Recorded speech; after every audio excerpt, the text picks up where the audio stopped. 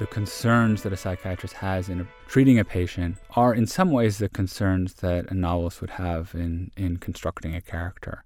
That's this kind of deep curiosity about where the person comes from and what it is in their life that could have created the person who they've become, both their strength and the things that they're suffering from. That's physician and author Daniel Mason. And this is Artworks, the weekly podcast produced at the National Endowment for the Arts. I'm Josephine Reed. In some ways, I think Daniel Mason fell into writing accidentally. He had studied biology at Harvard and spent a year in the jungle at the Thai-Myanmar border researching malaria. He then returned to the United States and went to medical school, where he began writing his novel, The Piano Tuner, a novel set in the Burmese interior in 1886. The Piano Tuner was published while Mason was still in medical school.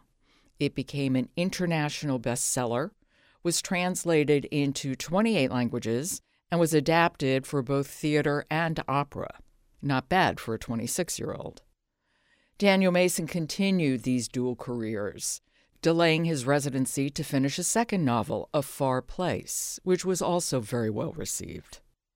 But two demanding careers can be tricky, and Daniel Mason's third novel was 14 years in the making. But it is absolutely worth the wait. The Winter Soldier is the story of a doctor's coming of age. It begins in 1915 with Lucius, a 22-year-old medical student. He lives in Vienna with his wealthy, aristocratic family. He's a bit of an outcast until he finds medicine. Although his family sees it as a profession beneath them, Lucius has the aptitude, passion, and curiosity to excel as a doctor. When the First World War begins, the Austrian-Hungarian Empire, facing a shortage of doctors, allows medical students to staff field hospitals. Anxious for this practical experience, Lucius joins up and finds himself in a tiny village in the Carpathian Mountains. Lucius was expecting a well-staffed hospital run by experienced doctors who can mentor him. What he finds instead is a semi-demolished church that's been turned into a field hospital. The hospital staff have died of typhus. The only remaining staff person is a nurse, Sister Margarete. And with Margarete as his teacher, Lucius quickly learns the difference between medical books and medical practice, and somewhat more slowly opens himself up to humility and empathy. It's a strong portrait of a young man learning the cost of modern warfare and the horrific damage it can bring to the human body, as well as the burden of wounds that can't be seen. Author Daniel Mason spoke to me from the studio in Stanford University, where he's a clinical assistant professor of psychiatry. Daniel, I'm curious about what the origin story is for the book. How did the book come about? This is a long story. I'll make a shorter version of this long story because the book, from beginning to end, it took me, I think, 14 years of thinking and working on these characters in some form or another. It began as a different story. It began as a story about a doctor in the 1920s, a psychiatrist working in an asylum. And I'm a psychiatrist. I was interested in this particular period of psychiatric history. And I knew that any doctor in the 1920s, of course, if I was going to write a backstory for them, need to have some sort of history during the war, some sort of service in the war. And so as I began to read about medical service in World War I came across these stories, which I hadn't known before, of the sorts of responsibilities that medical students were forced to assume without any preparation whatsoever. I had completed medical school, but I hadn't started residency yet. This would have been back around 2006, 2007, and imagining what it was like for these students in a similar kind of training that I have to all of a sudden have these kinds of responsibility was an idea that really gripped me. And so all of a sudden this story, which was meant to have a somewhat simple backstory, really became the heart of the book. And it became just a story of a person sort of coming of age in medicine. He comes from an aristocratic family who thought becoming a doctor was a definite step down. Right. So he's on his father's side, they're very old aristocrats. They trace their roots back in Poland for millennia and are sort of sleepy traditionalists. His father's in the cavalry, injured in an early war with has a musket ball in his hip, and essentially retired then and spent the rest of his life in his garrison, singing cavalry songs and studying military history. His mother's a bit different. She is also of the aristocracy, but she's a much more modern person, kind of proto-capitalist, very aggressive, who recognizes that Lucius's father owns these estates, and the states control mines, and that she can make an awful lot of money by ramping up production, especially once the war starts. His mother is, she's not in the book a lot, but boy, she casts a shadow on this book. And my note was like, what a superbly cold creation she is.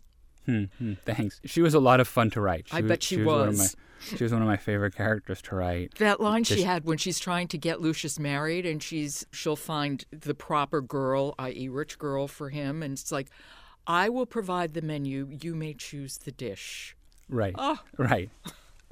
And I think that, she refers even at one point to the marriage market as one in which the supply of men because of the war is nothing compared to the demand because of the number of men who have died. So she even sees the marriage as a kind of marketplace. She's quite amazing. What a character. Thank you.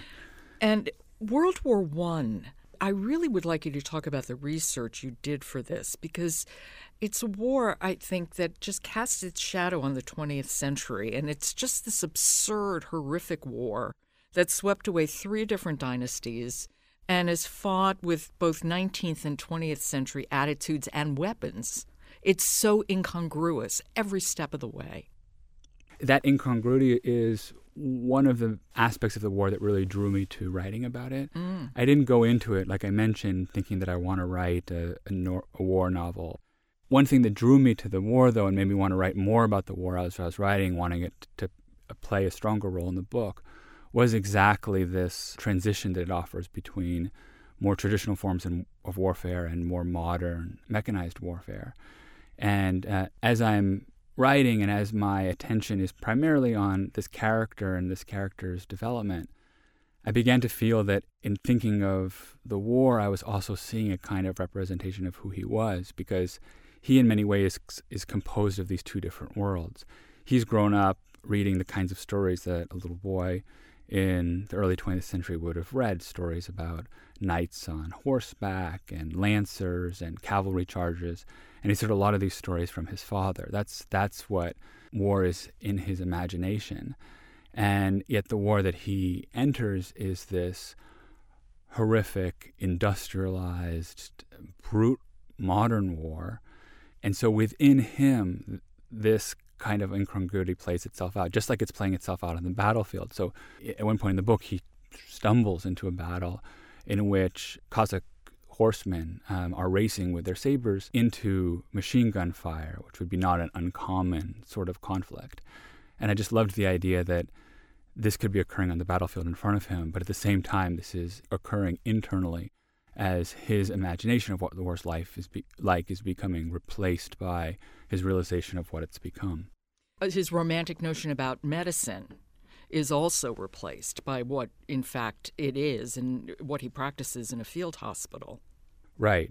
He has entirely book learning when he heads out into the front, and I mean, this is one of the universals of medicine. As different as his education was then, and the kinds of circumstances that he was serving in were like then, it is still the same in many ways today that one learns in the books, and one of the great sort of adaptation one makes as one begins to practice is the realization that the kinds of illnesses that people experience are very different from those that are described in the textbooks. And it's necessary to learn about the ones in the textbook, but life's far messier. And of course, he has to learn this in a very, very dramatic sense.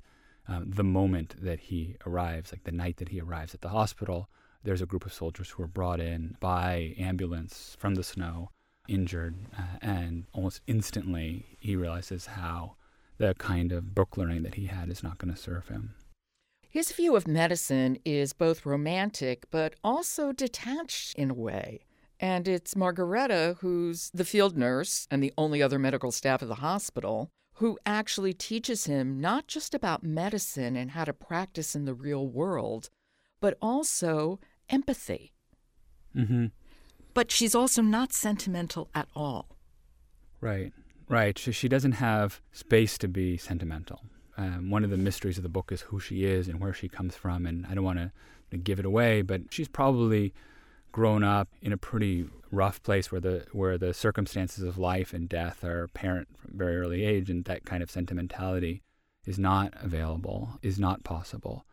But at the same time, her way of interacting with the men is very different than his way.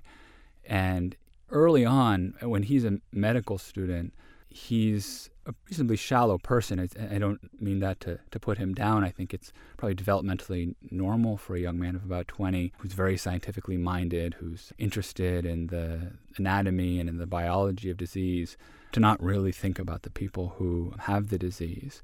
And so in the beginning, there's a line in the book about how certain people would say to him that it's kind that he would go into this profession. But I write that kindness doesn't interest him. Disease interests him. And so part of what he learns from her is that kind of kindness. Yeah, you're also really, really clear about the conditions in the hospitals there with rats and lice and maggots and the stink. And I'm curious about the kind of research that you did about the war, about the hospitals, about medicine. And the medicine that you learned has to be different from the medicine they practiced.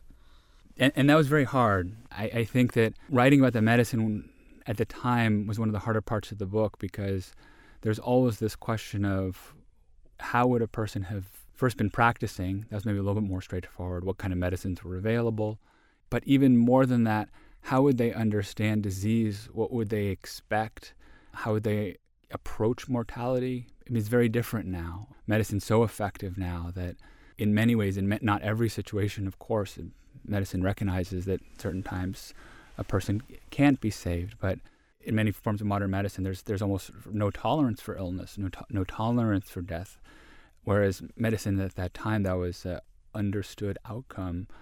People talk about how the doctor at the time was a great job at describing what was going on, but was terrible at treating it. And so trying to think of somebody who lives and thinks and is from that environment was hard. It was even harder than trying to learn what kind of diseases they had and what kind of medicines they would use to treat them. I relied mostly on medical manuals at the time, and so both sides of the war issued books to doctors on the front line and medics telling them what they were going to encounter on the front and how they were going to cure the problems that they encountered. And so that provided me with material to work with and to imagine. And the books also really suggested what doctors could and couldn't do. So one of the, I think, fascinating but horrifying aspects of reading them is that one would find long, long chapters about how to get rid of lice from clothing. But then you get to the part of the manual in which they would talk about, for example, abdominal surgery. I actually put this in the book because it's so striking, and there would be these terse comments that, for the most part, people feel that abdominal surgery shouldn't be done because the mortality rates were so high. I wonder where Margarete came from, because she is really a great, great character. I was so taken with her and her strength and her self-sufficiency and just her bossiness. And she just seemed incredibly real to me. Well, that's great. I mean, I think like Lucius's mother, she was also a lot of fun to write. Like when there were moments that I knew I'd be able to write some scenes with her, I was always happier. In part, I love the language that she uses. She's very forceful. I did not expect her to be a big character in the book. So when I first imagined this book, I imagined Lucius showing up at this hospital and meeting this nurse, and he was going to know this nurse for a little while, then he was going to go back to Vienna. But then this relationship develops, and so she began to take on a greater and greater role. Was it challenging to put the research down and actually begin to write the fiction? Because it's so easy to just get trapped in research. And I don't mean that in a bad way, but, it's so interesting. Absolutely, and I think that it certainly was challenging, and I found that, especially over the course of the book, my strategy changed. This is my third book, and so I still haven't quite figured out how to do this. And I certainly had different approaches to writing a novel back when I began this than I did later. And so, I would do a lot of reading, and then I'd start writing something, and then I'd learn that maybe that was not the kind of path that I wanted to go down, and so I'd chuck that research out. And eventually I reached kind of equilibrium, although there'd always be this tension between how much more reading should I be doing, how much more research should I be doing, versus how much of the story should I be telling. Central to the book also is the psychological damage of the war. And back then they called it shell shock. And I wonder, how new a phenomenon was this? Was this something that really came out of World War I? Very much so. So, for time immemorial, people have recognized that the people experience psychological distress after calamities and after either having something terrible happen to them or almost having something terrible happening to them. And there's some medical literature on this during the Civil War and afterwards, particularly around industrial accidents or transportation accidents. But really, this particular syndrome, which would eventually become known as shell shock, was unheard of in this form. And so when I say shell shock, I should add that the typical shell shock patient actually looks surprisingly different from the typical patient who would be diagnosed with post-traumatic stress disorder today. The words are sometimes used interchangeably, but common symptoms of shell shock as it appeared in World War I would be, for instance, unexplained paralysis, trembling, headaches, stutters, amnesia, and then also symptoms that we would more associate with psychological illness today, depression, anxiety, hallucination. Now, at the time, there was a group of patients who did experience this mix of psychological and neurological symptoms. They were primarily women who were diagnosed with what was then called hysteria or grand hysteria, different kinds of hysteria, and we use the word more broadly today, but was highly studied at the end of the 19th century, but really studied among women. And so, in fact, when people proposed that men could also have hysteria, this idea was thought to be absurd. And then all of a sudden, World War I comes about, and all of a sudden, there occurred this epidemic among men exhibiting these symptoms that had previously been recognized in women. So it completely took medical authorities by surprise. Both sides sent medical expeditions to frontline hospitals at the very early start of the war. That's when the word shell shock comes about. So the first cases are identified right at the beginning of the war. And there was a lot of debate as to whether or not these symptoms were due to physical traumatic injury caused by these new kinds of bomb blasts the soldiers were experiencing, or whether it was due to a particular kind of psychological trauma. And how is it typically treated? As you can imagine, for these armies that might have 10, 20%, sometimes higher rates of shell shock after a confrontation, trying to fix it was a very urgent problem for them. But like today, treating psychological illness takes a long time. And so all sorts of experimental techniques were employed. I think at first they seemed sort of well-intentioned, so kinds of physical therapy, getting people to reuse limbs that had become psychologically paralyzed so that they could be taught to reuse them. But then one feels from reading this literature that a kind of impatience growing among the medical establishment as well as in the army who really want to get these men out to the front.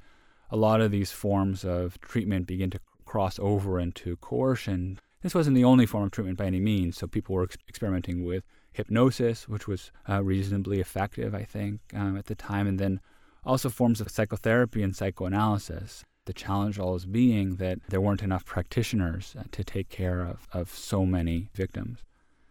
I'm curious, remind me where you were in your professional career when you started this book. It's your third book, so I sort of know where you were in terms of your literary career, your medical career. I had started thinking about it right at the end of medical school, like around back in 2004, which is when I graduated. And then I began it, and then didn't feel like the idea was fully ready to write about. And so then I went back to the second novel that I had started, which was a book called A Far Country, because I was sort of so engaged in writing that I ended up taking time off from medicine. And so I'd finished medical school, but I hadn't started residency yet. I finished the second book then, and then began this third one. Each year, I'd say this is going to be the year I'm going to return to medicine. This is the year I'm going to apply to residency. And I kept on putting it off until 2011 when I went to residency in psychiatry and kept on working on the book, although it was harder then, of course. And so it took, I guess, since the book came out in 2018, it took another 6-7 years after that for it to be completed.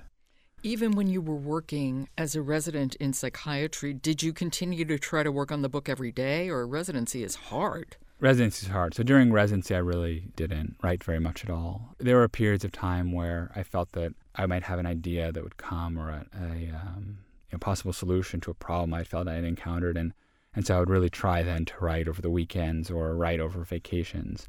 But it was difficult, which is why it took so long. So I certainly didn't write every day. I would have thought medical school would have kept you too busy to write. I think in medical school when I began, I was able to write much more regularly. It's very different because as a medical student, one's trying to learn, but ultimately at the end of the day, there are other people who are making the decisions. And in residency, it felt very, very different. It felt like that the writing was competing with like reading for the patients I was taking care of. And so it was a much more difficult thing to find time to do. I'm wondering what drew you both to literature and to medicine, and what you get from one that you don't get from the other. And now I've found that they complement each other in wonderful ways. There have been times when I feel like the two careers have run in parallel, but a lot of times it's been a little bit more serial. So I write for some time, and then I did training for some time, and then I went back to writing. I think now I'm at a point where I'm not changing my career much. I'm done with my training, and so there's sort of equilibrium has developed. There are ways in which they interfere with each other, but I find them to be very complementary. I mean, first of all, I'm a psychiatrist, and so really all medical professions are going to be attentive, should be attentive to the social and the familial and the environmental world that a patient comes from. But for psychiatry, it's central. And so the concerns that a psychiatrist has in treating a patient are in some ways the concerns that a novelist would have in constructing a character.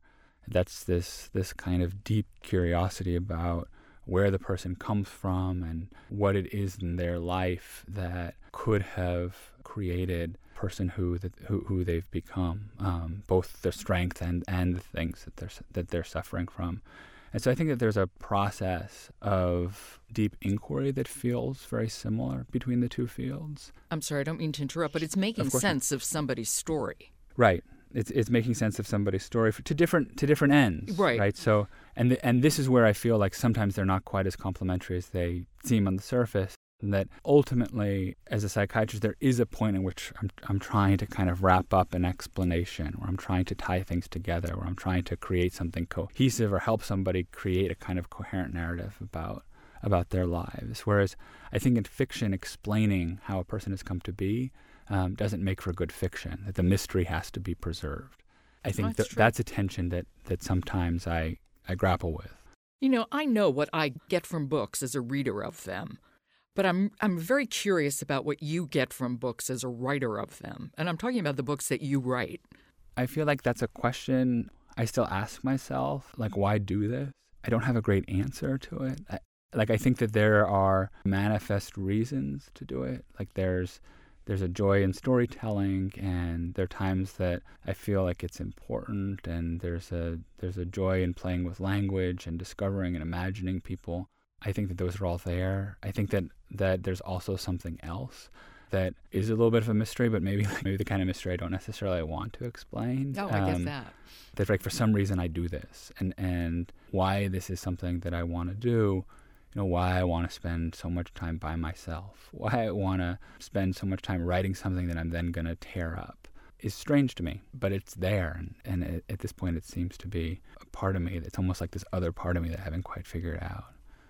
14 years is a long time. How did you keep going? Because I understand there were times you took off for your residency, but that's still a long time to live with a book in process. It was a long time, and there were certainly periods during that time where I was doing other things, writing short stories. I have a collection of short stories that are going to come out this spring, and so most of them were written during this period of time. But most of the time that I spent writing this book was spent writing something and throwing it away.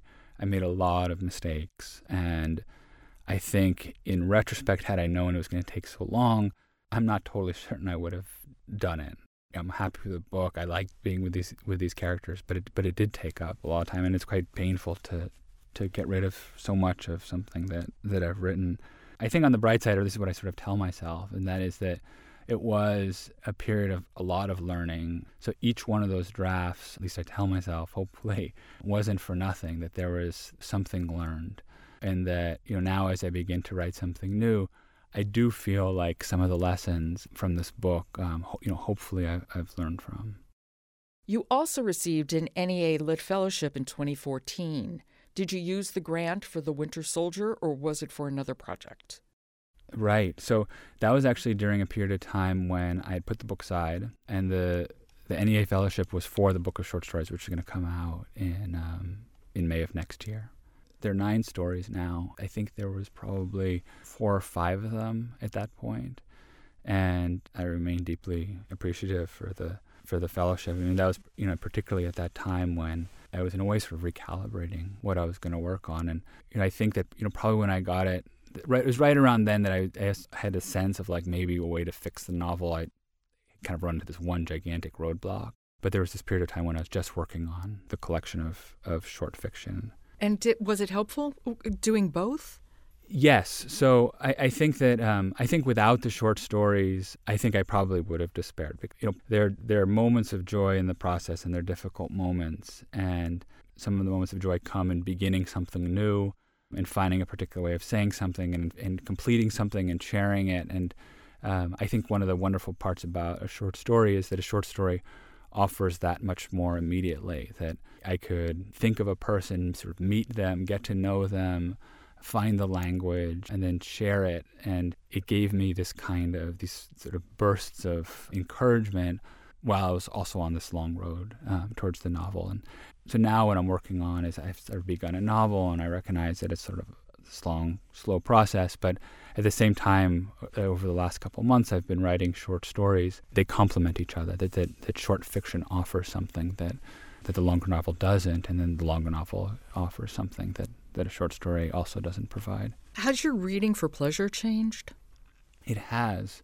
There have been periods of time where I've thought that in some ways the writing has, I don't want to say ruined, but changed forever the way that I read. And I think it has, because I'm a note taker, and it's hard as I'm reading not to come across a good sentence and suddenly feel like I need to study this. I need to recognize why it was good. I have to learn from this. And so the text then becomes constantly interrupted by these kinds of observations. But there are books, many times I'll be reading, and it's so good that I say to myself, let it go and just enjoy this, and you can come back and look at it again. But there's always this question of how did they do that? And the wonderful thing about writing is it's there on the page. It's not like studying to be a painter where you can't quite figure out like what paints they mix to create this color. Like it's on the page. Now how they came up with it, that's a totally different story maybe. But how a particular effect was created, how a kind of narrative rhythm was accomplished, how a form of dialogue sort of became so lively, like it's possible to go back and study it. But I'm constantly asking that question, but it also makes it fun. That's author and physician Daniel Mason. We were talking about his book, The Winter Soldier, which is out in paperback. You've been listening to Artworks, produced at the National Endowment for the Arts. You can subscribe to Artworks wherever you get your podcasts, so please do. And leave us a rating on Apple because it helps people to find us. For the National Endowment for the Arts, I'm Josephine Reed. Thanks for listening.